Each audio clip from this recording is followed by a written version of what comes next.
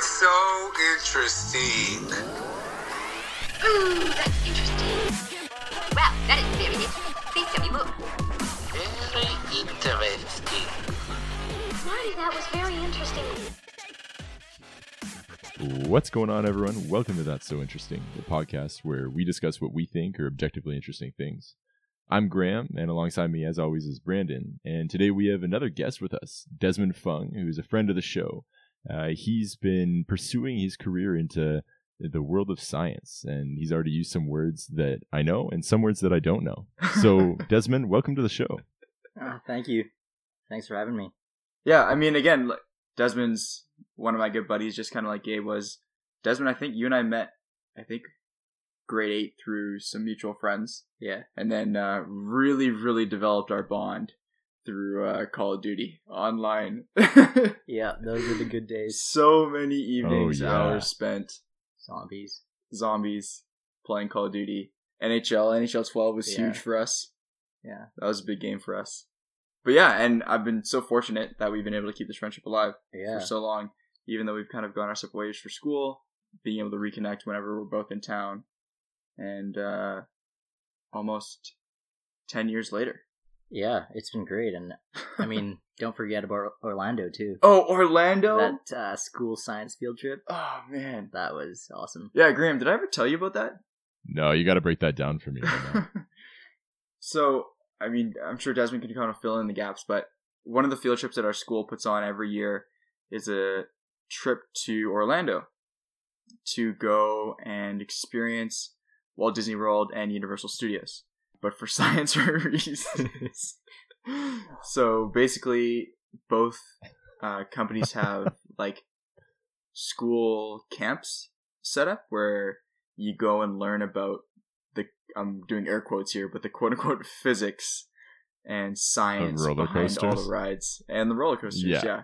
And I mean, I think we did most of our work before the trip, and then when we were there, we were just doing the rides. yeah. Seeing the shows, and it was really Lots good. of data collection. Yeah, I don't think did we do any data collection? I remember one at we must have been in Magic Kingdom where they did do a demo. Like I remember playing with like marbles and like pieces for like roller coaster stuff. But I think you're right. Like we used to meet. It In was the like morning. Wednesday mornings at Yeah. like 6:30. Everyone would have to go to school, all 50 of us, and we'd have to do these like science and homework projects and Get things signed. yeah, like it was- assignments, just yeah. like just stuff to get us to go down. But yeah, I forgot about that. That was a great time. That was a Poker great Stars. time. We tried to Oh, yeah. we thought we were gonna have so much downtime in the hotel, so we were trying to get all the guys. I don't know. I must have been like really big into Poker Stars at that point, and we were trying to get all the guys to download Poker Stars so that we Like could to play play Poker online Stars. poker in the States. Play online poker together in the States in the hotel room when there was downtime. Yeah. But I think because Like a it's a couple bucks on the Canadian side. website, we couldn't play or something. It didn't end up working out, but We were always just so exhausted from the day, anyways. yeah. So that was another thing. Yeah, so, Yeah, riding all those roller coasters and learning what science is Yeah. such exhaustive work. a real tough day at the office, eh? Being in the Florida sun.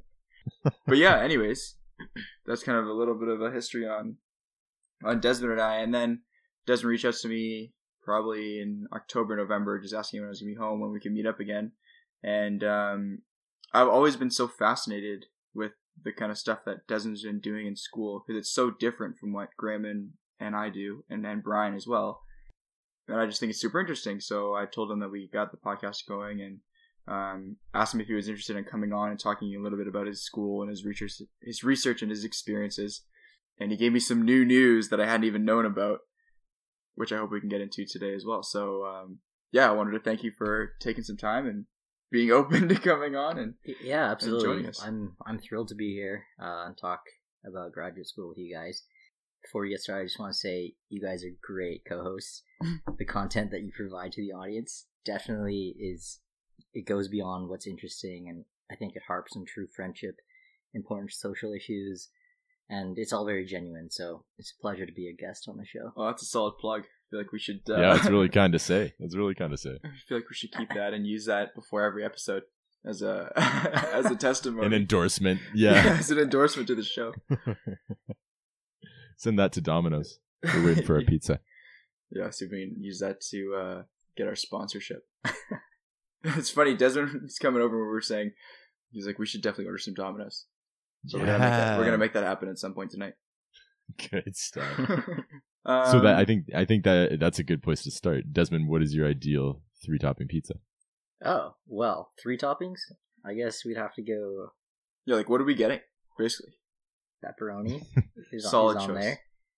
I'll have to say throw a little sausage on there Yes. Mm-hmm. and get some mushrooms on there as well. I think that's probably really similar to what I said. Or black olives, Or black olives, I'd do that. Big time. We're gonna enjoy that. Sorry, Graham. Hey, man, that's okay. This is Maybe why I'll I send do you this one. so I can live through you. No, that's Have you awesome. guys, Cool. Have you guys ever tried the like it's baked in a different pan, like it's Deep dish? deep dish, but from Domino's? Oh, no. Or No. I think it's called pan pizza. Pan pizza? Yeah, instead of like the hand tossed. No, I haven't had their pan Oh. crust. Pizza Hut's pan crust is incredible. But I haven't had You gotta try the Domino's. well, maybe we'll do that today. Yeah, Domino's pan crust. it's really good. We've been trying since episode 1 to get that Domino's sponsorship, so I feel like It's coming. yeah. Maybe 20, 30 years It's from now, coming. but we're working towards it. We're trying to get there. Even like a 3% discount would be great. You know, We'll take it. it's 50% off for students in Alberta. What? Yeah, Oh, blew my mind. I felt like I wasted so much money in Ontario, yeah. but it's only in Alberta, so it's okay. I lived off the Domino's in undergrad. That was your source of energy at Queens. Yeah, that was definitely my source of energy, and I'm pretty sure we made our decision to move to the place we did because Domino's was so close. Hey, location. Yeah. That's what it's all about. It's not even about being close to campus. It's about how far are you from Domino's. That's amazing. Well, that's probably a good segue. Yeah, talk to me a little bit about your experience at Queens and your decision to kind of go away and like what went into that. Did you like it? Because I know we'll get to it later, but you've come back to UBC, closer to home. Oh yeah. I guess in grade 12, I was pretty sure that I didn't want to stay home. I wanted to, experience what it'd be like to go away for school. And my parents never really pressured me to stay home or anything. They both got the opportunity to go away for school. They met in London, in England, so they always understood that it'd be pretty awesome to go away to school, and they wanted to give me that opportunity. So they told me when applications were due and such to just apply wherever I thought I'd want to go, and that's what I did. And so I guess in grade 12 I was pretty sure that I wanted to go into sciences. All my courses were science heavy and math heavy. Yeah. And then I just, and then I kind of just looked around at all the schools out east, the programs that they offered to see what really interested me the most. And that's kind of why I decided to go away for school. Did they ever try and pressure you to go to London or go to England to study? No, they didn't. Do the Queen's Castle campus? What's that? The Queen's Castle campus in England? Oh, no. They never, they really didn't have much say of like where to apply or anything. They were Right. just like, That's apply. actually really interesting. I didn't know that your parents were encouraging you like that. Yeah. I mean, Because I think that's super fortunate. Like, I know on my end, mom and dad were supportive of Steven and I going away, but I don't think they were necessarily encouraging the fact. I think, mom, if she had it her way, she would have had me go to UBC or SFU to stay closer to home. yeah, I mean, they did give me some incentives. They were like, oh, hey, if you decide to stay home, maybe we'll just have to get that car sooner, But no, I wanted to live away from home. And at the time, I had a really good buddy of mine from elementary school. And he was also kind of wanting to go away to school. And so we were talking while we were shooting hoops, actually. And he was like, hey, let's both apply to Queen's. Let's request a board together and go from there. Because we both had, similar academic interests. We both wanted to go into sciences and then go into medicine afterwards. So we both applied and got accepted. Yeah, was that the eventual... So when you had the goal of going to Queen's and when you finally knew you were kind of going down that science route, was the eventual goal to get into medicine? Yeah, it was my goal in high school was to go to undergrad for 4 years and then apply to medical school, and then become a physician. So where along that pathway did that change? I would have to say after second year. Going into third year, I realized that I didn't want to go into medicine anymore, or medical school.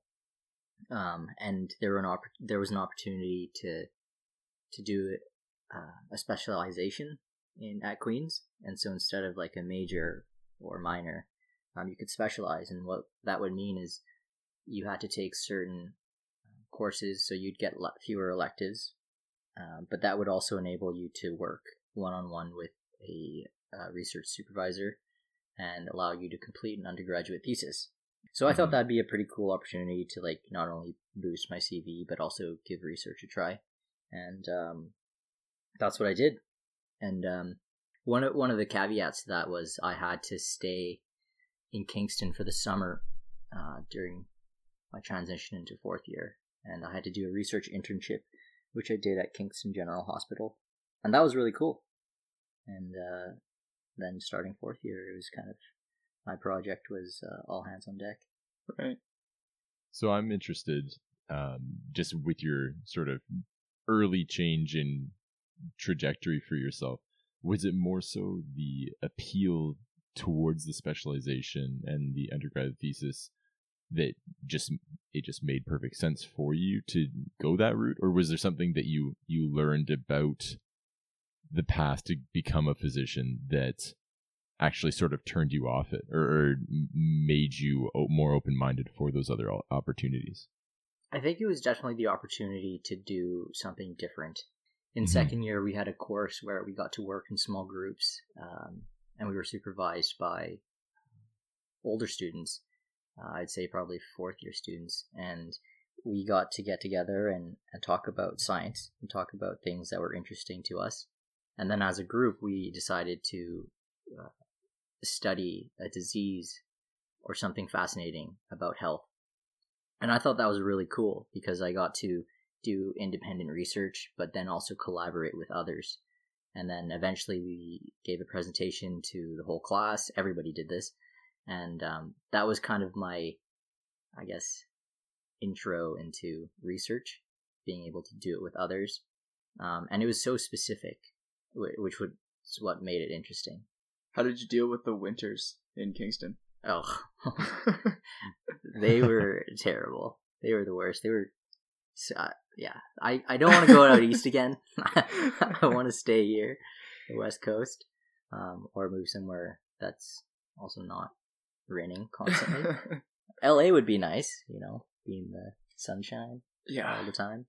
Yeah, I think I've been home for 2 days, maybe 2.5 days now, and it's been raining for 2.5 days straight.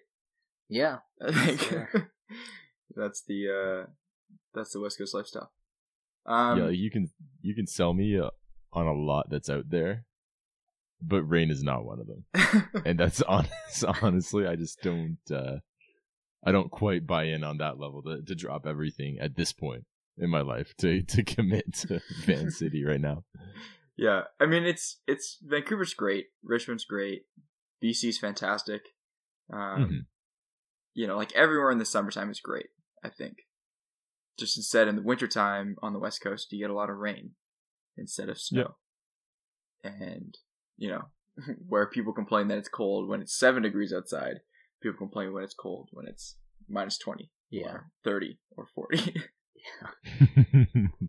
That's legit. Yeah, as much as I loved going to Waterloo and I built so many awesome relationships, yeah, it's a tough sell to get me to go back to Ontario. Oh yeah, just for the weather. I mean, Edmonton's not any better, I guess. I was gonna say, I'm closer to the West Coast. I've seen you hate on Edmonton weather so much since being there. Like all of your Instagram stories, all your snaps are like, another foot of snow. Love Edmonton. Look at all this snow. Like, yeah, it's definitely more of a land of opportunity than it is a land of enjoyment, I think. That said, I know a lot of people very like the diplomatic. winter. Well, you love the winter. You love snow. We talked about this before. Oh yeah, that's why I'm moving to Vancouver right now. I'm so close to snow with all the precipitation, but it's just in the wrong chemical state. Oh. But anyway, so that kind of introduction to research for you, Yeah. did that kind of spark your interest to do even more research? Yeah, so I guess in fourth year I got to do my independent project now. Mhm. And I worked in the gastrointestinal disease research unit. So, sorry, gastrointestinal. Like Gastrointestinal. gastrointestinal. If you were like to describe that area, what does that mean? So diseases that have to do with your GI system. So your gut, your stomach, your esophagus, your Okay. intestines. Because I've had people ask me if I have any, or if I've had any. GI problems? Yeah, Okay, and so I'm like, I don't know what that means, but I'm gonna say no because I feel like if I had a problem, I would know. yeah, for sure.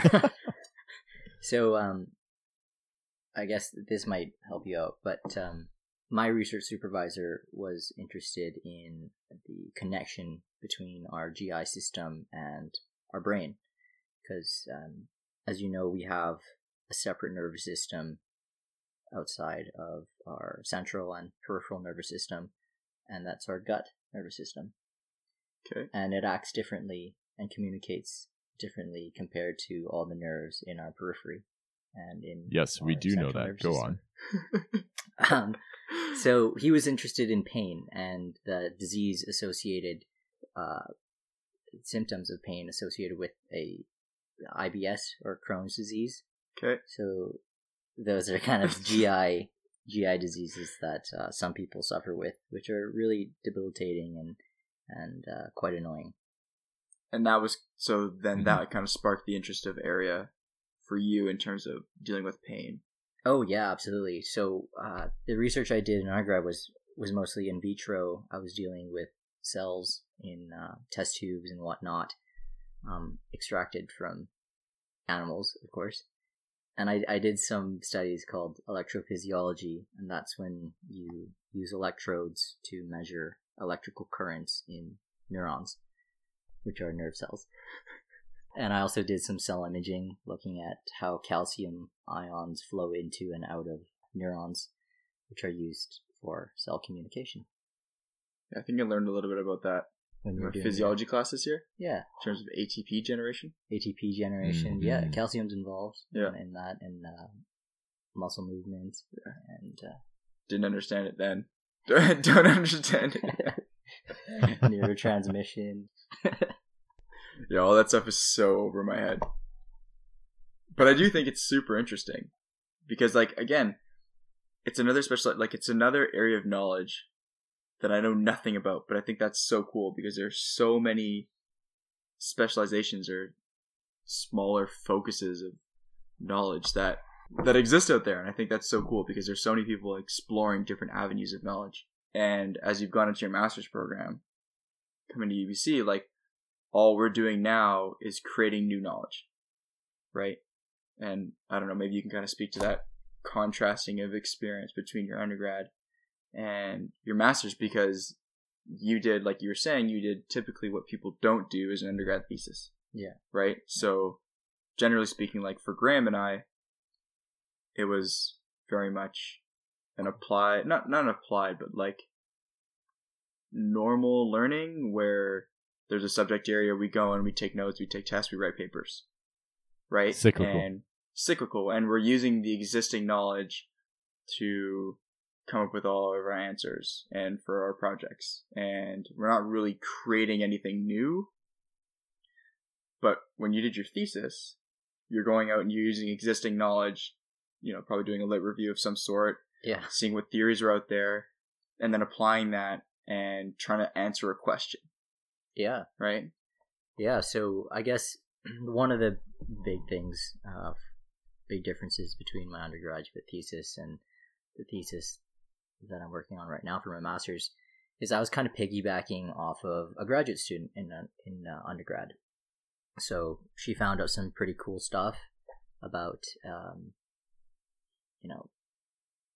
the communication between our gut and our nervous system. Mm-hmm. And my job was to take a look at that from a different point of view. So earlier I mentioned we looked at how nerves communicated with each other through electrical signals. That's what she did, and then what I did was to see how that affected the way calcium ions moved in and out of those cells, because electrical signals and calcium signals are interconnected in how everything works together in that sense. So that's one of the big differences, I guess, between my master's thesis and undergraduate thesis. And yeah, we're definitely building onto knowledge, and that's kind of the really cool things about research and doing your graduate degree is you might be the only one at any one point who knows something about a particular system in the whole world. Like, that's so crazy. Yeah. Yeah. To have that expertise and that specificity in a knowledge is really fascinating. Mm-hmm. That must be a sense of pride for you as well, no? Yeah, absolutely. I think it's pretty cool. If anyone wants to learn about something specific, there's no textbook that can teach them that. They have to read your papers to see your work, try to understand what you found out, and I guess try to follow along the lines of your thinking. Right? It's a lot of independent thinking. So if you could describe a typical day in the life of Desmond Fung, what would that look like? Because I know you spend a lot of time at the lab doing your research and doing all sorts of kinds of things at all hours of the day. So what does kind of like an average day in the life for you look like? Honestly, I don't think I can answer that because every day is so different. Every week is so different. Right. Every month is so different. For example, there can be days where I have meetings, and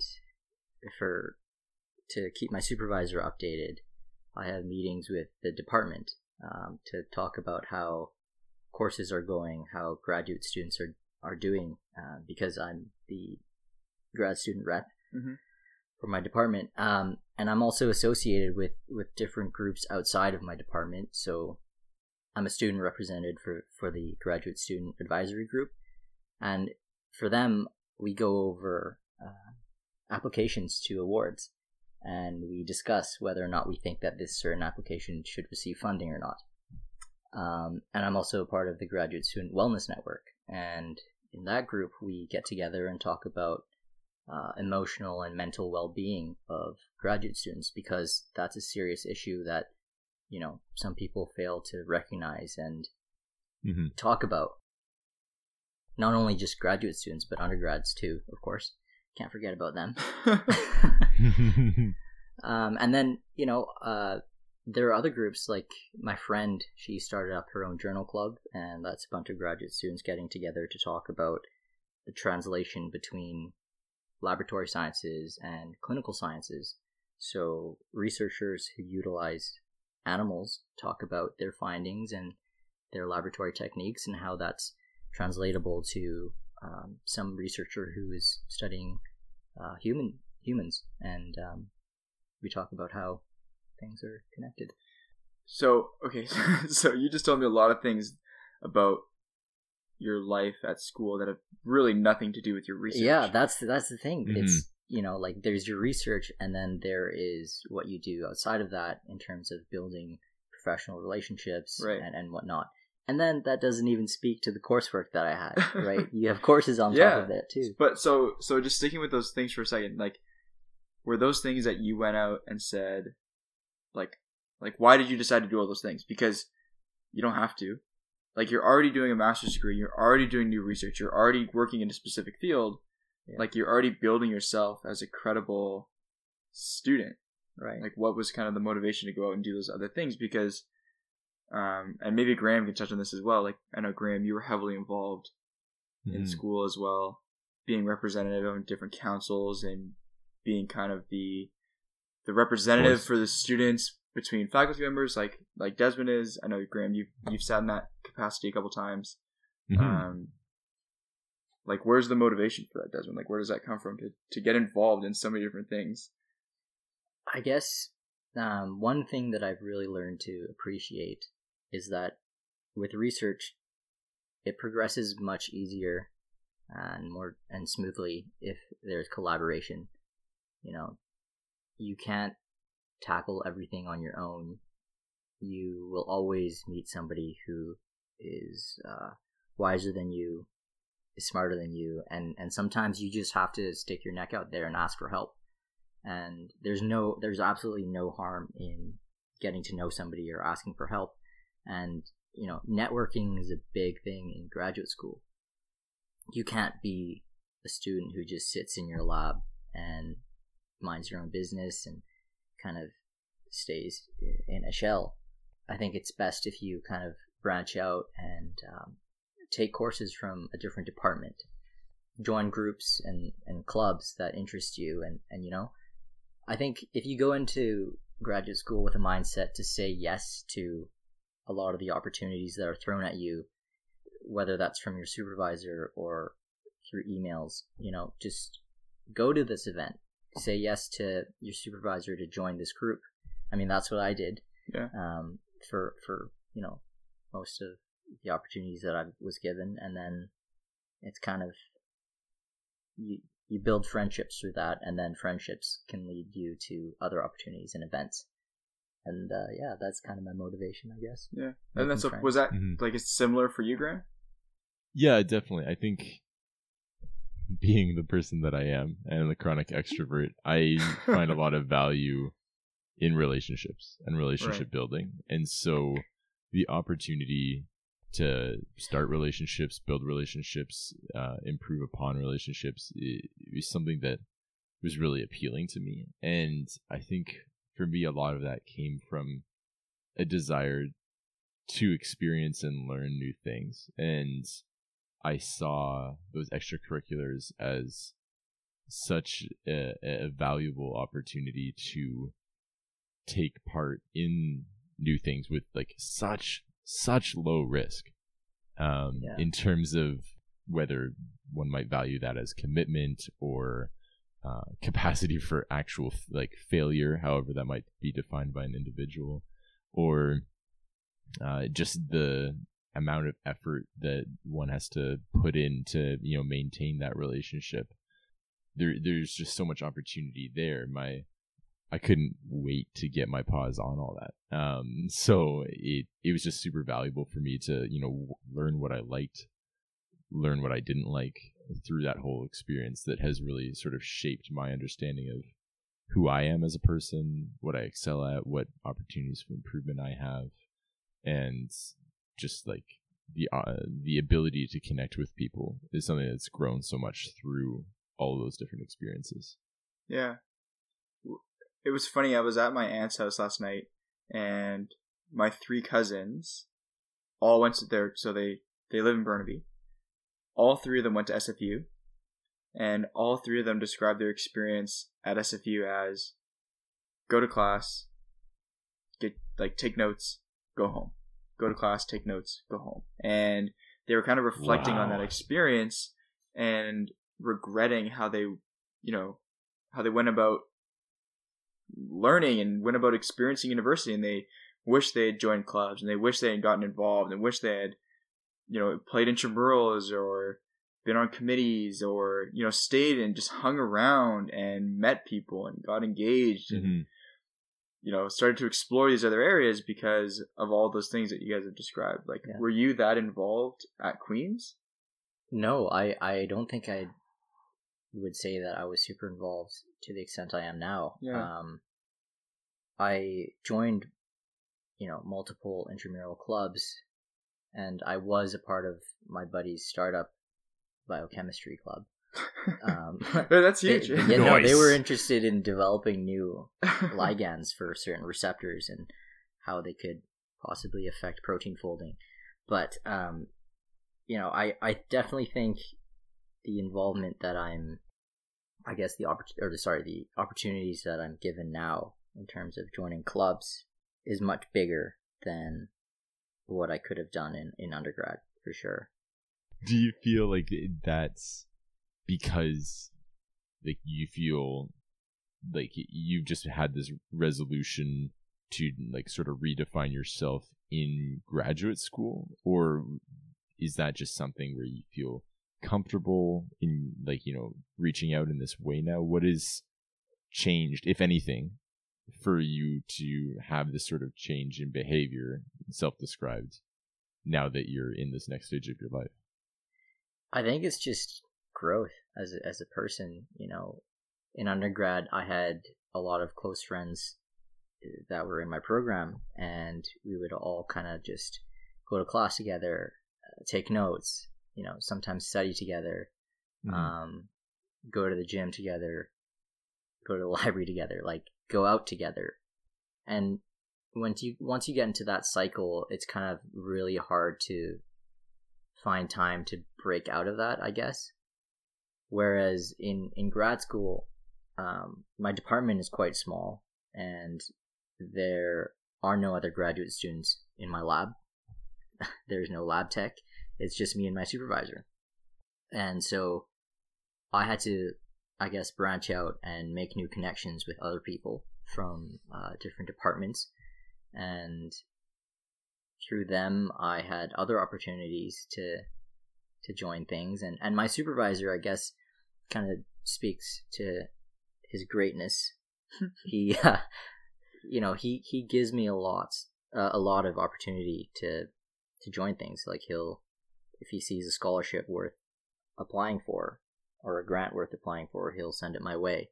If he thinks that I should join a club, he'll send it my way, and I guess help me out in that sense. So yeah, I think just being independent in grad school, whereas in undergrad, I was codependent on my peers. Mm-hmm. So your supervisor doesn't have any other graduate students? No, it's me and him. Wow. Which is very different, right? In undergrad, when I was doing a thesis, I had 2 PhD students, a student on co-op, and a lab tech, all working for my supervisor. Right. Whereas now, it's me, my computer, and the office. And you prefer it like this? Yeah, I think it's different. I don't know if I could say I prefer it, but you know, working with different supervisors is also a big change for sure.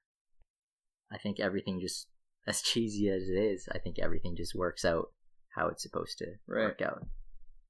I got a lot of guidance and supervision in undergrad, whereas now it's kind of like macro management. Whereas like there are sometimes some weeks where I don't see my supervisor at all. There will be weeks that go by there that I just have one meeting with him, or he gives me a phone call, and that's it. You know, it's kind of all on my own. Macro management. Yeah, you know how some supervisors might micromanage and you know, have their eyes over your shoulder with everything that you do, right? Which I don't think would be great, to be honest. No. And then I guess macro management would be the opposite of that. Extreme. Interesting. I've never heard that term. I mean, I've heard people say I don't want to micromanage and I want to lead differently, but I've never heard the term micromanage, which is interesting because whenever I hear the term, you know, people wanting to go away from micromanage, it's usually in a work environment where the job you're doing is already predefined. But like this is a research situation where everything you're doing, no one has done before. I mean, people have done research before, absolutely, but the stuff that you're looking into is all brand new. Yeah. So for you to have questions and for him to be concerned about like what you're doing and how you're doing things. Yeah. Wow, that's quite interesting. It's like, of course, before all this started, you know, I had a meeting with him and we talked about what his interests were, what my interests were, and then we kind of talked about a project, and it was my job to draft up the ethics approval for it and kind of like how things would go down. And that was all, obviously, like they helped me out and I would write it up and they would take a look at it, make minor tweaks. And I've realized now that I have conversations with them, they're not so much judging or telling me to do something or telling me to change something. Most of the time, they're just inquiring and asking what my thoughts are, which is really empowering. Yeah, it's a change in mindset, I feel, because when I first started the program, every conversation I had with them, I was always super confused and I was just trying to follow along and their chain of thought. But now it's more, we talk about something and they give me some input, I fire back some input, and it's very different. Yeah. But you like it the way it is. Oh yeah, I definitely like it the way it is. I like having that freedom to kind of think about a question and try and figure out the answer to it. I like that there's freedom, for sure. You mentioned your ethics approval. I know we were kind of talking about this before we started. When I hear an ethics approval, because I just spent my last term in a qualitative research methods class, and the type of research that I'll be doing next year is going to involve human participants.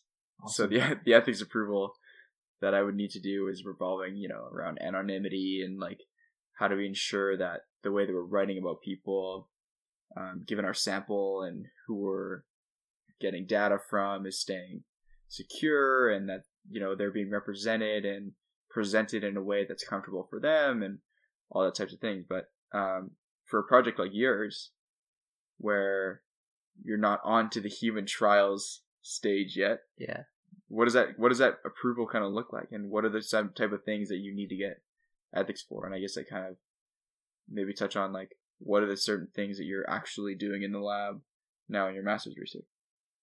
So when it comes to, I guess, animal research, there are definitely a lot of safeguards in place from the government to ensure that treatment and the use of animals for research is ethical and compassionate. There, as a graduate student and undergraduate student, if you're dealing with animals, you have to be trained. There's an online process. There's a course that you have to take. And once you pass the course, you go into hands-on training, and where a vet is actually present with you to teach you the proper use and care and handling of animals, and any kind of manipulations that you do to the animals, whether that's drug administration or any kind of testing, because we have to ensure that the animals are safe and being treated with respect. Yeah. So what's that like for you from a personal perspective, working with animals in a lab space? Is that something that you've been comfortable with? Has that been a learning curve and a mountain you've had to climb at all? That's definitely been, there's a learning curve associated with that, and just your comfort, I guess, increases over time because you spend more time with these animals.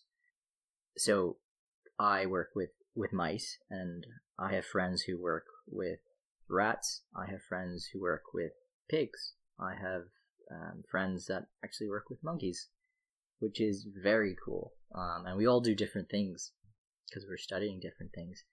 But for sure, in undergrad, I was very uncomfortable. I was very nervous whenever I had to handle an animal. I think with any kind of procedure or treatment that you give to animals, you need to take time to develop your skills. And if you feel like you're struggling, then you can always go to the vets or your supervisor and ask them for advice or assistance.